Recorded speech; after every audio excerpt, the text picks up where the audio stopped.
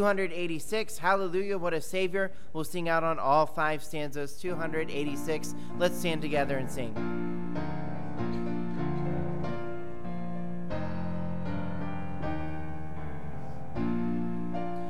Man of sorrows, what a name for the Son of God who came, ruined sinners to reclaim. Hallelujah, what a Savior, bearing shame and scoffing rude, in my place condemned he stood, sealed my pardon with his blood. Hallelujah, what a Savior, guilty, vile, and helpless we, spotless Lamb of God was he, full atonement can it be. Hallelujah, what a Savior, lifted up was he to die, gave his finished was his cry, now in heaven exalted high. Hallelujah, what a Savior. On the last, when he comes our glorious King, all his ransom home to bring, then anew this song will sing. Hallelujah, what a Savior.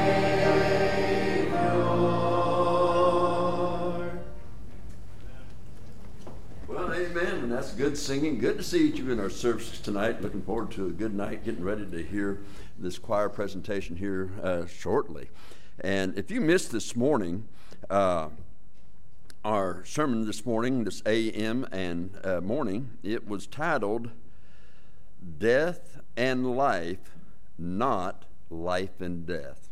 Why? Because there's eternal life in Jesus Christ. So we want you to understand that, but I think it'd be great if you'll go back and not listen to it just on where we have it posted, just the sermon itself, but to go back and listen to the service, because the AM service with the choir, musical, and all of that, you can go back and listen to it on the Facebook or the YouTube, and it was an outstanding service there with the choir this morning. So don't miss that, and I would encourage you to do that if you want to just see that. It was tremendous. But just looking ahead, coming up, April the 24th, that's next Sunday night, we have Living Proof Night, and this is where you're going to find out what goes on with the teenagers on Wednesday night when we're having our Bible study, our verse Bible study in here, or a missionary like we'll have this Wednesday night. But when we're doing that, they're meeting somewhere else, and they're getting Bible, they're getting some good stuff going, and they have things happening. So don't miss out on what's happening with Living Proof on next Sunday night as they present that.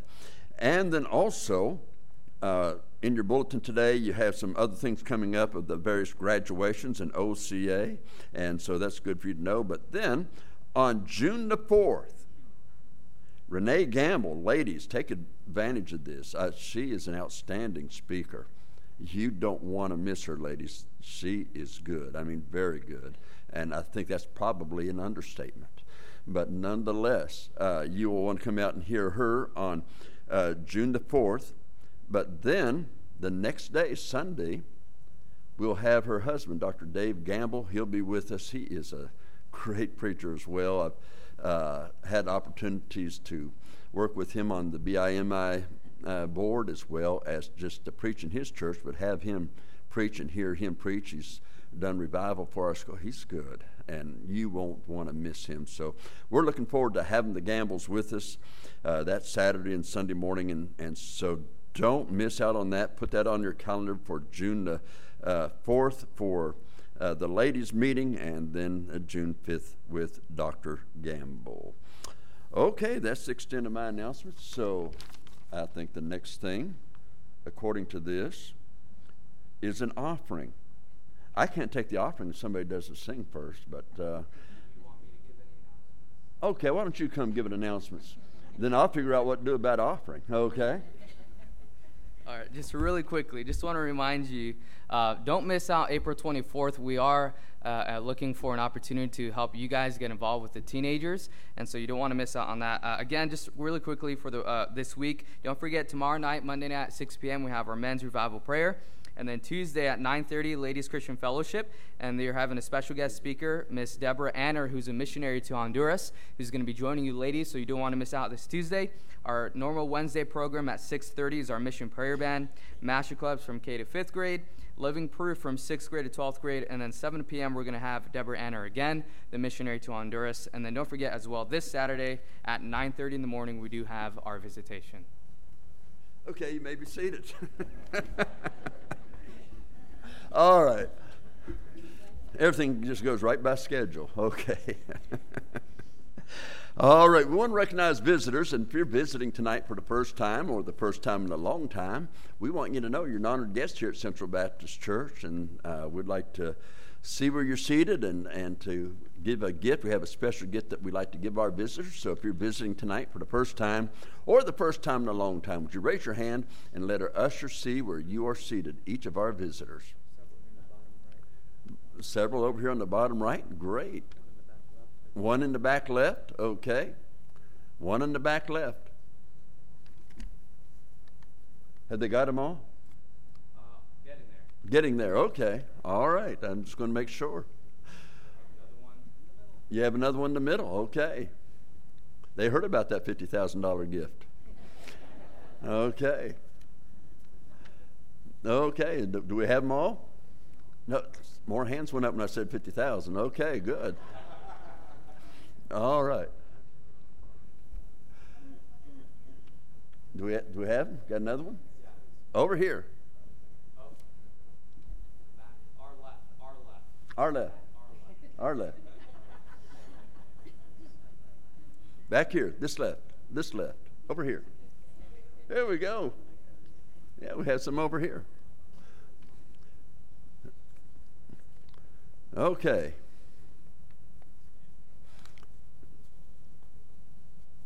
How we coming, men?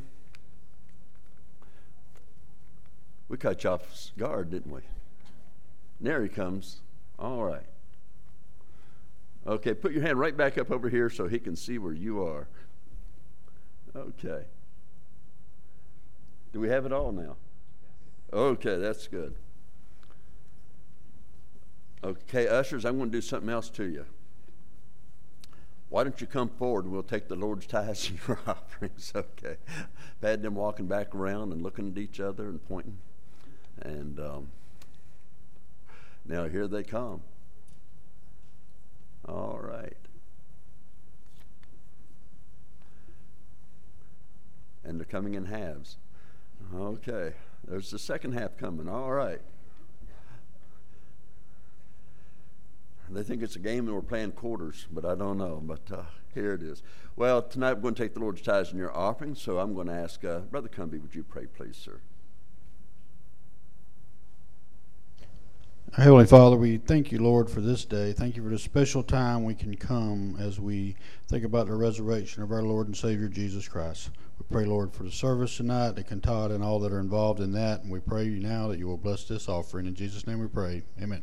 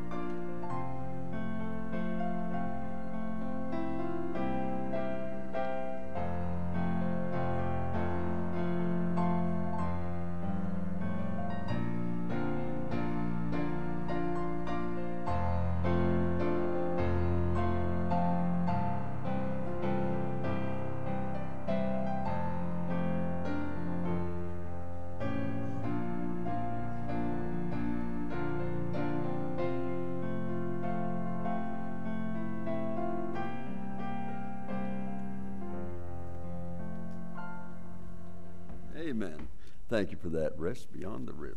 Okay. Well, tonight our choir is presenting to us God's Holy Lamb. But before we do, I just want to say now we have double doors over here in the back left, and there are restrooms. You go through those double doors, and they'll be on the right. Over here on my right, if you'll go through those double doors, there are restrooms on the left. Now, if you have a baby, you can go through those double doors on the right, and you'll see a hallway that turns right. Go down there, and our nursery is down there. When the choir does a special presentation, as they're doing tonight, they've put much practice into it, much time. But in addition to that, they're presenting it as a message from God's Word in song. And so we ask you to just listen closely to the words and follow the entire presentation tonight of God's Holy Lamb.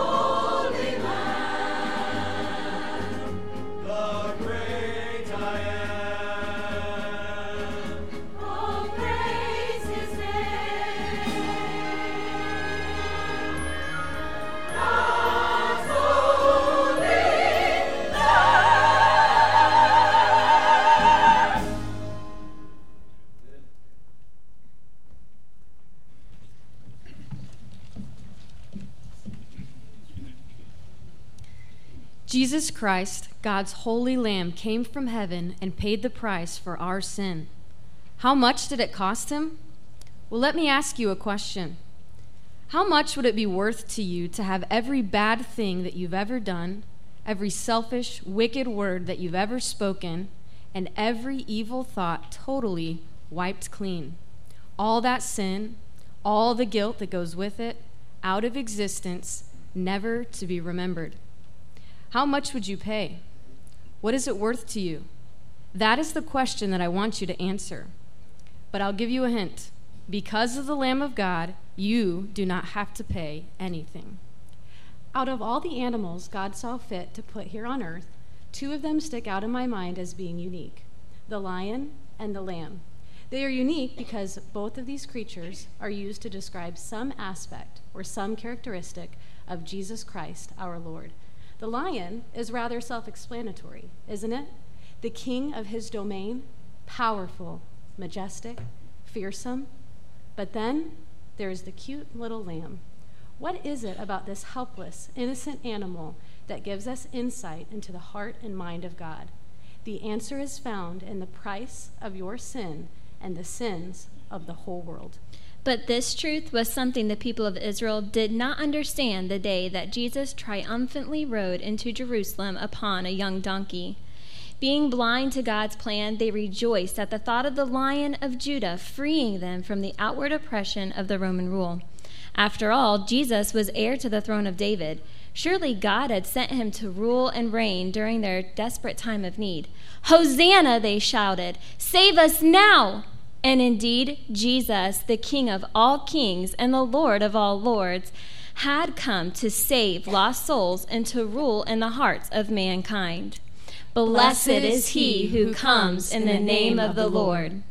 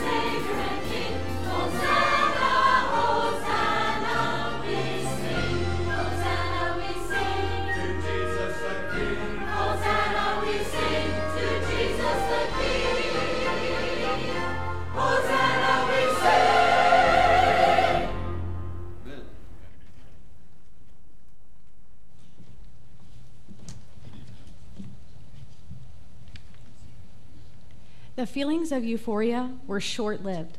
The people's expectations of their newly chosen king went unfulfilled. Jesus did not take the leadership necessary to gather a rebel army and cleanse the city of Jerusalem from Roman forces. That was not his purpose. He did, however, choose to openly criticize and condemn the religious leaders and teachers for their blatant hypocrisy and their hard hearts. "Ye serpents," he shouted, "ye generation of vipers, how can ye escape the damnation of hell?" And then, as from a loving heart, languishing in the pain of rejection, he cries out to his chosen people, "O Jerusalem, Jerusalem, how often would I have gathered thy children together, even as a hen gathereth her chickens under her wings, and ye would not." And barely 3 days later, before Pilate their governor, his beloved people demanded that Jesus be crucified. And so God's holy Lamb had come to be sacrificed for a world that hated him. The Apostle John tells us, "He was in the world, and the world was made by him, and the world knew him not. He came unto his own, and his own received him not." Do not be shocked. We are very foolish and fickle people, aren't we? The prophet Isaiah wrote not long ago that the Savior would come. He despised and would be rejected of men, a man of sorrows and acquainted with grief. And we hid, as it were, our faces from him. Have you turned your face from Jesus? Have you turned from the one who can save your soul? My friend, turn around. Turn to face him. The Lord is long-suffering to usward, not willing that any should perish, but that all should come to repentance. Perhaps you have been rejecting Jesus for a very long time, but please know that he has not rejected you. Turn from your sin and receive Jesus.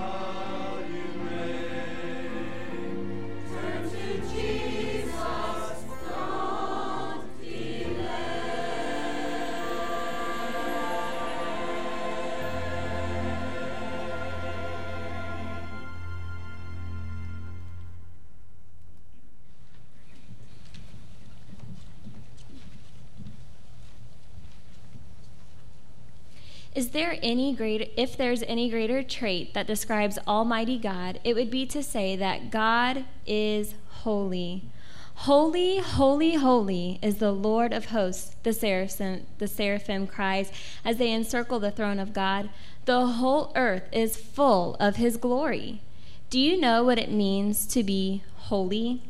We immediately think of his sinlessness, his utter perfection, and this is true.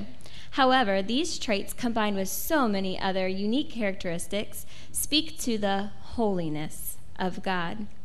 In other words, he is in every way unequaled. The scriptures tell us there is no one holy like the Lord. Indeed, there is no one beside thee, nor is there any rock like our God. Because God is above all things, he not only sets the standard, he is the standard. Our God is holy. This is why Jesus, God the Son, came to earth. He was the only one who had the ability to satisfy God the Father's holy standard. You see, we had all sinned against him, and so he alone was worthy to take the sins of the whole world upon himself, who his own self bare our sins in his own body on the tree, that we, being dead to sins, should live unto righteousness. And almost all things are by the law purged with blood, and without shedding of blood is no remission. The price of our sin had to be paid. Someone's blood had to be shed, and whoever it was had to be unequaled, holy. So Jesus, the holy Lamb of God, hung on the cross and shed his blood to pay the price for the sins of the world.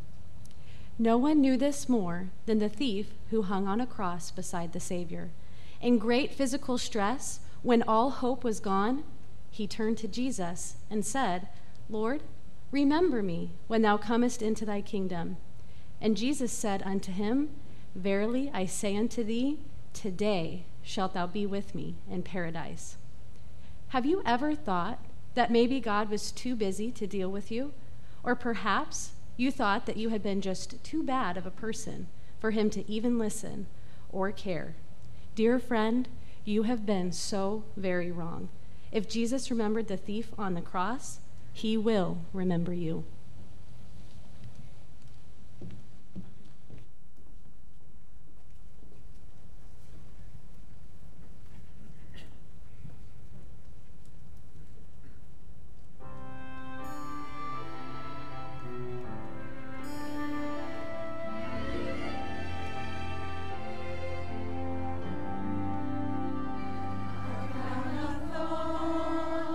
For me he wore,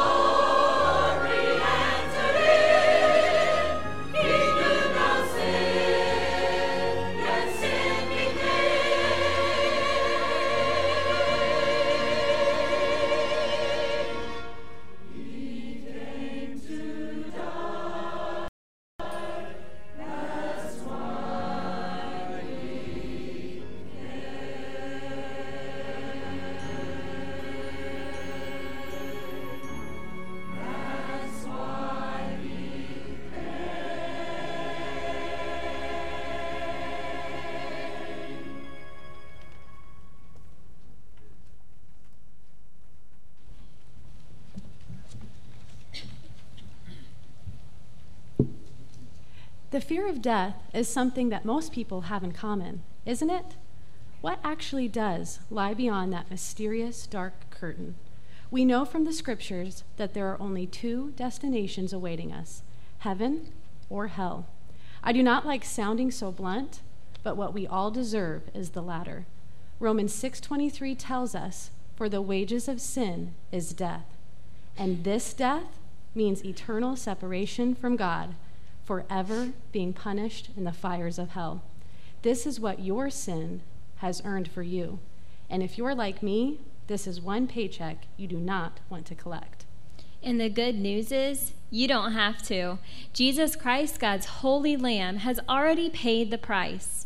The Apostle Paul tells us in 1 Corinthians 15, "For I delivered unto you first of all that which ye also received, how that Christ died for our sins according to the Scriptures, and that he was buried, and that he rose again the third day according to the Scriptures." Hallelujah! Jesus lives. This truth is so vital to our faith. His death paid the price for our sin, and his resurrection is evidence of that. His victory over death is proof that he is God. It is proof that his words are true and that he conquered death and that he alone is the giver of life. Do you see, my friend? You no longer have to face the fear of death. He faced it for you. And because he was raised to life, you can live also. You can now look forward to eternal life in the glories of heaven because Christ arose.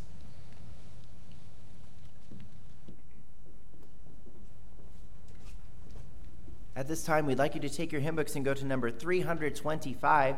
325, Christ Arose. And we'll stand together and sing out on all three stanzas together. 325, Christ Arose.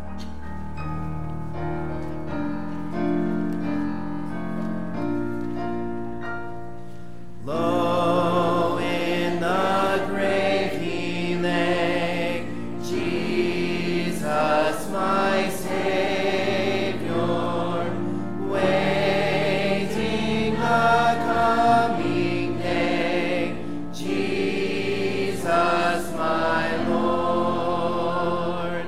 Up from the grave he arose, with a mighty triumph for his foes. He arose a victor from the dark domain, and he lives forever with his saints to reign. He arose,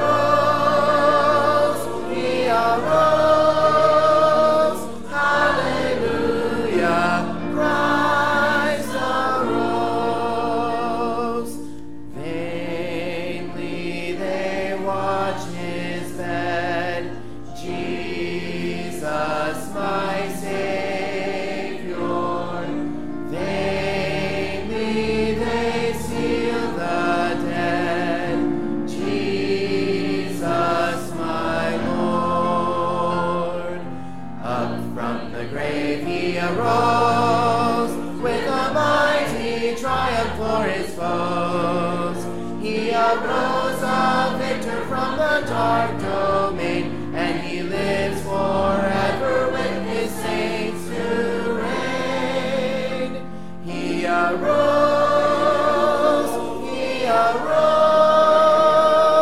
hallelujah, Christ arose. Death cannot keep his prey, Jesus my Savior.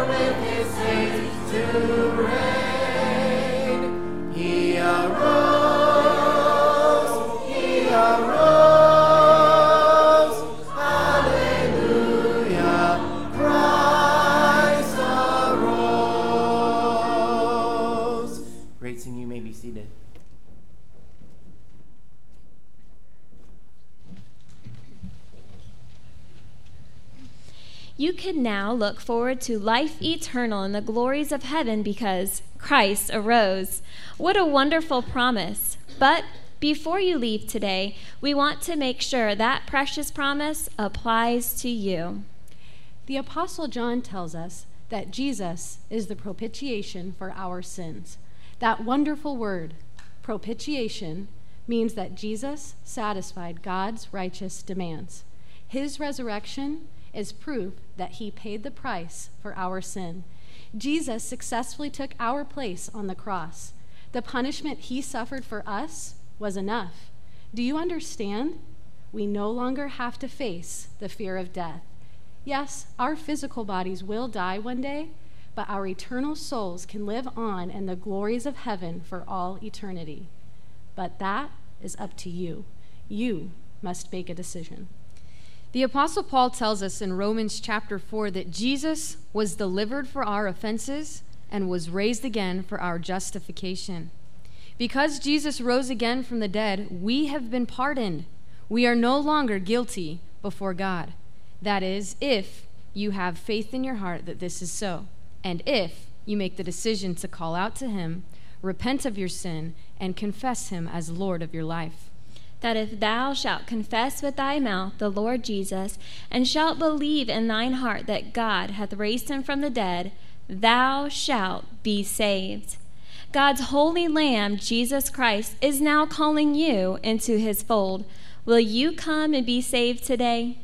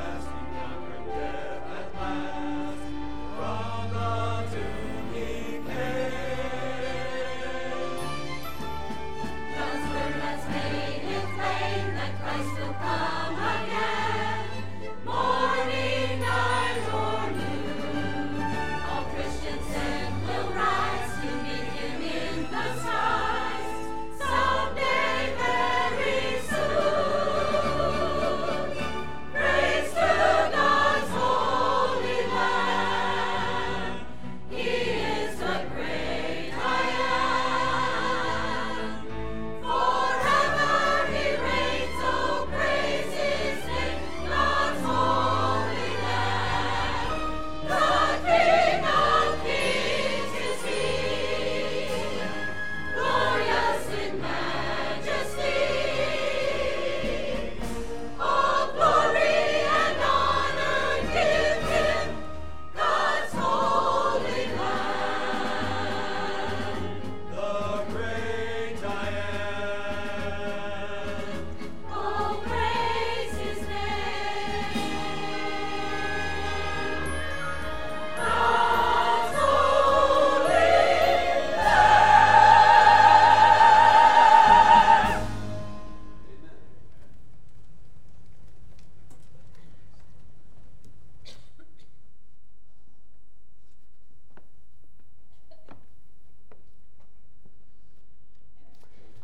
really appreciate that message by the choir because it was scriptural all the way, all from the Word of God. You know, Isaiah chapter 1, verses 18, the Lord is speaking. It's not Isaiah. Isaiah is just writing the words of the Lord.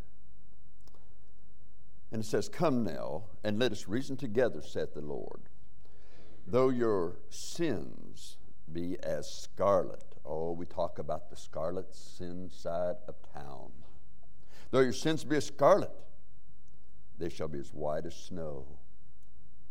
When you go back through the line beginning with Judah and follow it through, David would come from that line. The Davidic kingdom comes through that line. But in that line is a lady. Her name is Rahab, the harlot.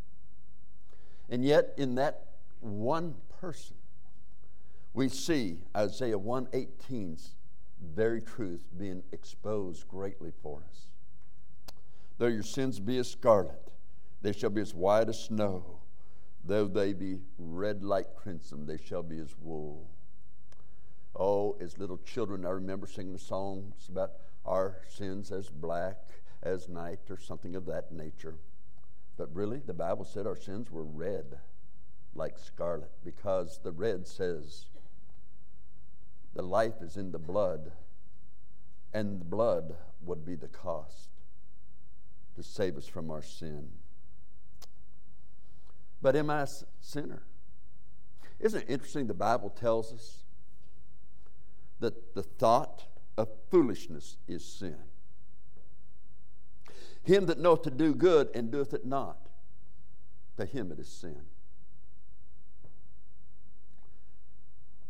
Another place in 1 John says, all unrighteousness is sin.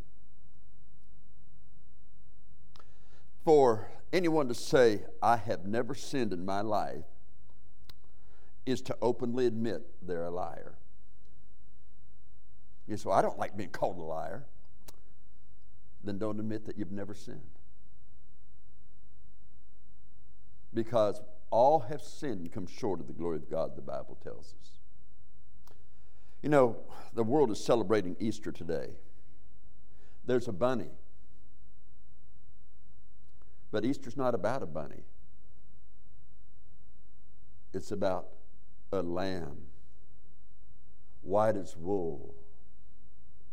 The book of Revelation, calling him the Lamb, uses a Greek term to show that he is the pet lamb of God. Without sin, because that would have to be the sacrifice for us. And so therefore, as a result of being the pet lamb of God, he reminded us of all those Old Testament sacrifices. When a lamb would be offered, they would inspect it. They'd inspect it closely to see if there was any spot, any mark, anything on it that would say that it could not be given as a sacrifice. It had to be so pure.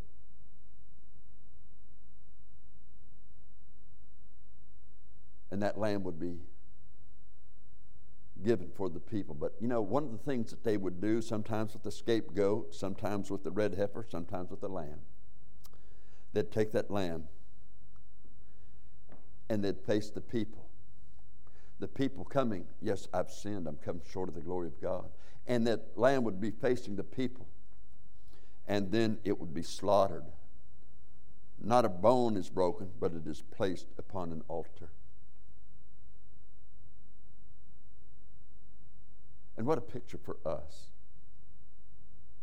Because that lamb represented bearing the sins of the people as they looked. The Lamb of God, Jesus Christ, bore our sins. Even the thought of foolishness. How do you say, the thought of foolishness? God, come on. Well, the Bible says so. All unrighteousness is sin. Oh, come on now. The Bible says so. You mean, I have sinned? Yes. And the Bible's very clear in Romans chapter 3, verse 23. It says, for all have sinned and come short of the glory of God. You know the reason he says come short of the glory of God? There is a Greek tense called a present tense, and the idea is continues to do so, which that was written in.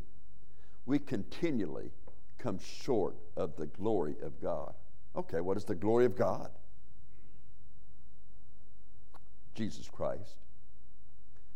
Sometimes I like to think of, listen to people and see what they say about church members and things like that. Well, if they're going to heaven, I'm going to heaven. I know that. And yet, he didn't compare you to a church member. Isn't it interesting that people, when they want to compare themselves to the worst common denominator instead of the best? Why would we want to compare ourselves to a hypocrite? No, the glory of God, the very standard that we're measured against, is Jesus Christ, the sinless Son of God. The wages of sin, Romans 6:23. It didn't say a whole lot of sin. I mean, all have sinned and come short of the glory of God. But when he said the wages of sin, he didn't say a great big sin. Oh, this is really bad. This sin is terrible. He just said for the wages of sin is death. Keep it in mind that word death never meant ceasing to exist. It never has meant that. Why? Because you and I were made in God's image, and God is a spirit. A spirit lives forever. Because we were made in God's image, this spirit of ours will live forever. But it's going to live forever in only one of two destinations: in heaven or in hell.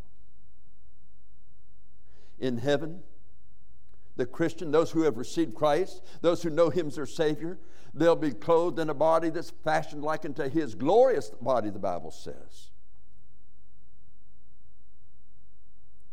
The man in hell, we're not really told the description of his body, only that it can be tormented by the torments of hell. It can only feel the burning fire of hell. We're told, the rich man said, I am tormented in this flame.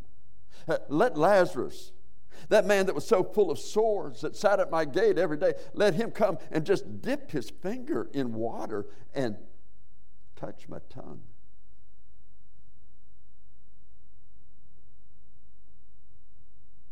But that couldn't be satisfied. And he was told, son, remember? Telling us, when the man in hell says, this is not fair. And he says, son, remember? You had a chance to be saved. You had an opportunity. And you probably will hear a voice of your mind saying, or even your lips saying, not now. I can do that down the road. I can take care of it later. I'm not sure I want to do that. And you're thinking, how could have I been so foolish? Yet, the wages of sin, the word death means separation, not cessation. Separated forever in the lake of fire with what you live for eternity in is not called life. See, the true life that you needed was in the blood of Jesus. The Lord even gave us a hint in the book of Numbers when He told us the life is in the blood. He didn't even want the Jews back in that day eating any food with the blood as they would eat that food, all the blood had to have been taken out of it.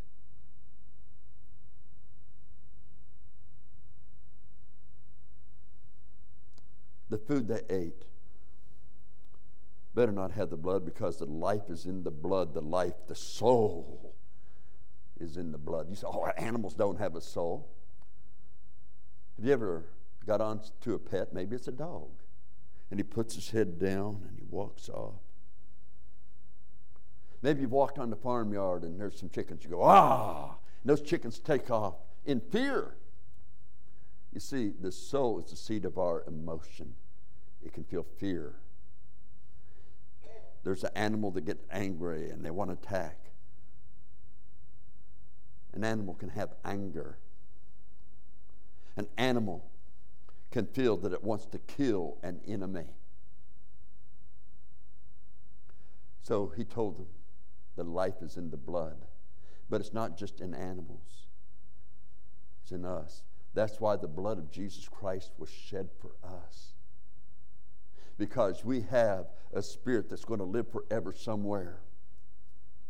But all have sinned, and Jesus Christ died on the cross. When he was dying there, although he had existed in eternity past as spirit, he come to earth, he takes on flesh, and with flesh, a human spirit, a human soul, a human body.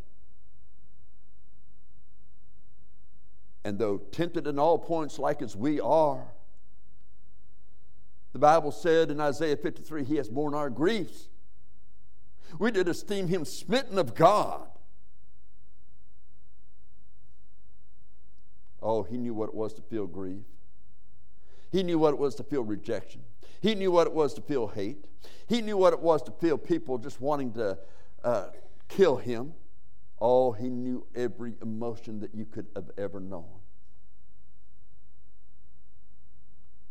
He knew the grief of losing a loved one that was dear to their heart.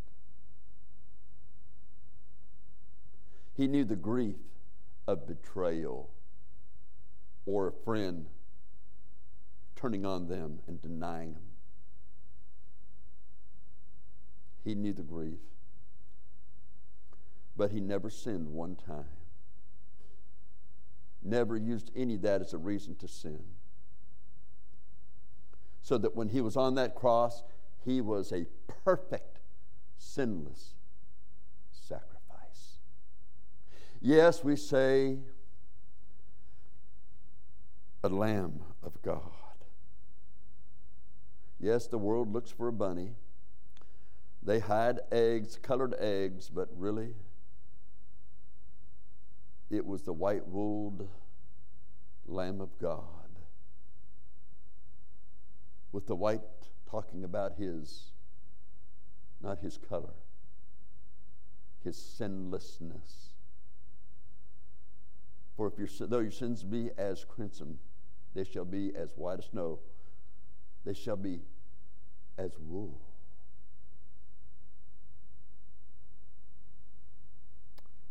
The wages of sin, big sin, a lot of sin, certain kind of sin, not wages of sin that we've all done, we've all sinned, is death, final complete separation from God forever in that great eternal lake of fire that was prepared for the devil and his angels, the Bible says. But the gift, not an earned thing, the wages is what we've earned. The wages of sin. I've earned to go to hell. I've earned to have eternal damnation.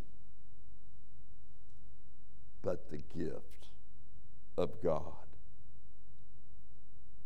and not earned, a gift, is eternal life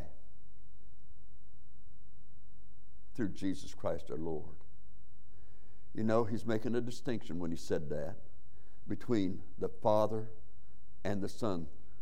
Yes, Jesus was God in the flesh, but in this instance he's saying the gift of God the Father is eternal life through Jesus Christ his Son. Because when Christ was on the cross, the Father was pouring out his wrath upon his human spirit, because He was bearing our sins. He became sin for us. He bore our sins that we might be made the righteousness of Christ, accepted into heaven based on his righteousness, based on his blood having been shed for us and the price being paid in full. Yes. He died for me. He died for you. And we earned death, not the gift. But it said it pleased the Lord, that is his Father, to bruise him. Why? Because his attitude about sin did not change. Even though Christ could have come off the cross at any time he desired, he did not, because he loves you. And he wanted you to have this gift, and he wanted to give it to you. The gift of God is eternal life through Jesus Christ our Lord. Therefore, what must I do? Acts 3:19 says, repent ye therefore, and be converted, that your sins may be blotted out when the times of refreshing shall come from the Lord. For by grace are you saved through faith, that not of yourselves, it is a gift of God, not of works, lest any man should boast. I am to repent. You say, does that mean stop sinning? I got to think of all these bad things I've done, confess those things, and then after I confess these things to God and ask him to save me, and no. You cannot remember all the sins you've done in a lifetime, and neither can I. Sins of the mind, sins of the heart, sins of the deeds, sins of the mouth, sins of the eyes. No. Lord, I'm a sinner. I've come short of your Savior, of Jesus. I've come short of the glory of God. But you don't lie, and you said that it was a gift, that as many as received him, to them would he give the power to become the sons of God. So you called me to repent. Turn from myself. Turn from this world. Turn from these things, turning to Jesus Christ as my Lord, as my Savior, as my God. For with the heart man believeth unto righteousness,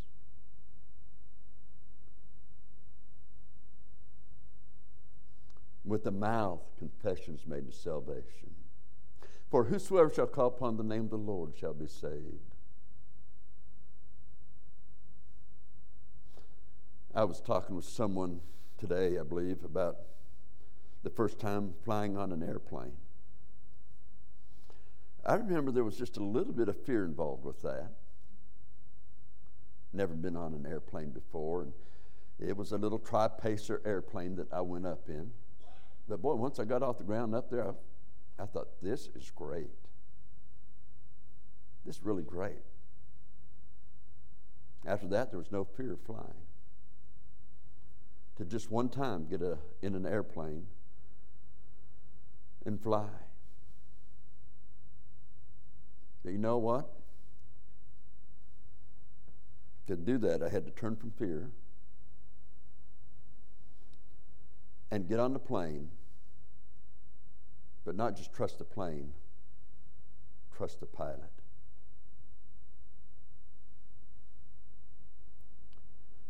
Jesus Christ becomes the pilot of my life.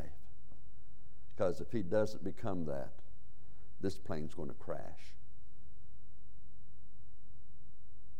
So when I repent, I'm turning to him. He's my Lord. Lord. He's Lord over my life.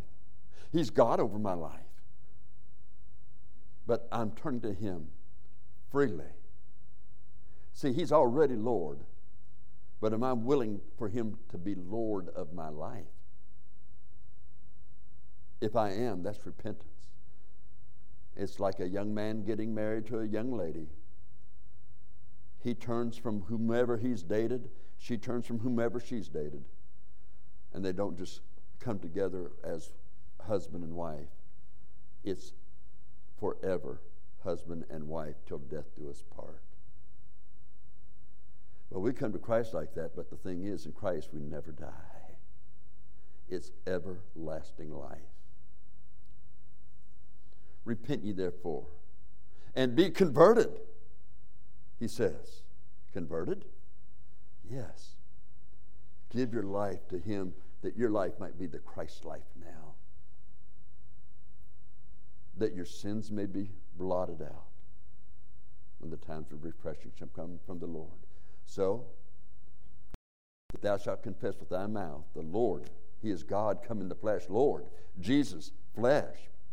And shalt believe in thine heart that God has raised him from the dead, thou shalt be saved. Do you really believe that Jesus Christ arose literally, bodily from the grave? He says you can be saved. That's what the resurrection's about. But the gift of God is eternal life. So, believing that, for whosoever shall call upon the name of the Lord shall be saved. You know, some people have gotten baptized as a baby. Some come and joined the church and got baptized, got their name on a church roll. Some finished a course in maybe a vacation Bible school or some kind of a church thing. But it was even Jesus who said, except you repent, you shall all likewise perish. That meant you'd go to hell too. You see, joining a church doesn't save you. Getting baptized doesn't save you. Central Baptist Church won't save you. Mary does not save you. The Bible tells us only Jesus Christ. Some have said a prayer, but they've said a prayer like, hocus pocus. If you say these words, you're saved. No. Maybe the right words, but it's got to be a heart that actually turns to Jesus Christ. So, my friend, I'm asking you tonight, hearing this message in song, in dramatic reading, as these young ladies did so well, I want to ask you, are you sure? Are you 100% sure? Can you give a Bible reason that if you died tonight, you'd know you'd go to heaven? You say, wow, I'm not sure. Then I want to give you that opportunity right now. Let's all bow our heads, close our eyes. I'm going to form a prayer in a moment. Just like I said, the prayer that I formed would only be words if you wouldn't mean it. But if you really want to ask the Lord to be your Savior, to be your God, and you want to give him your life, knowing that he'll save your soul and he'll give you everlasting life,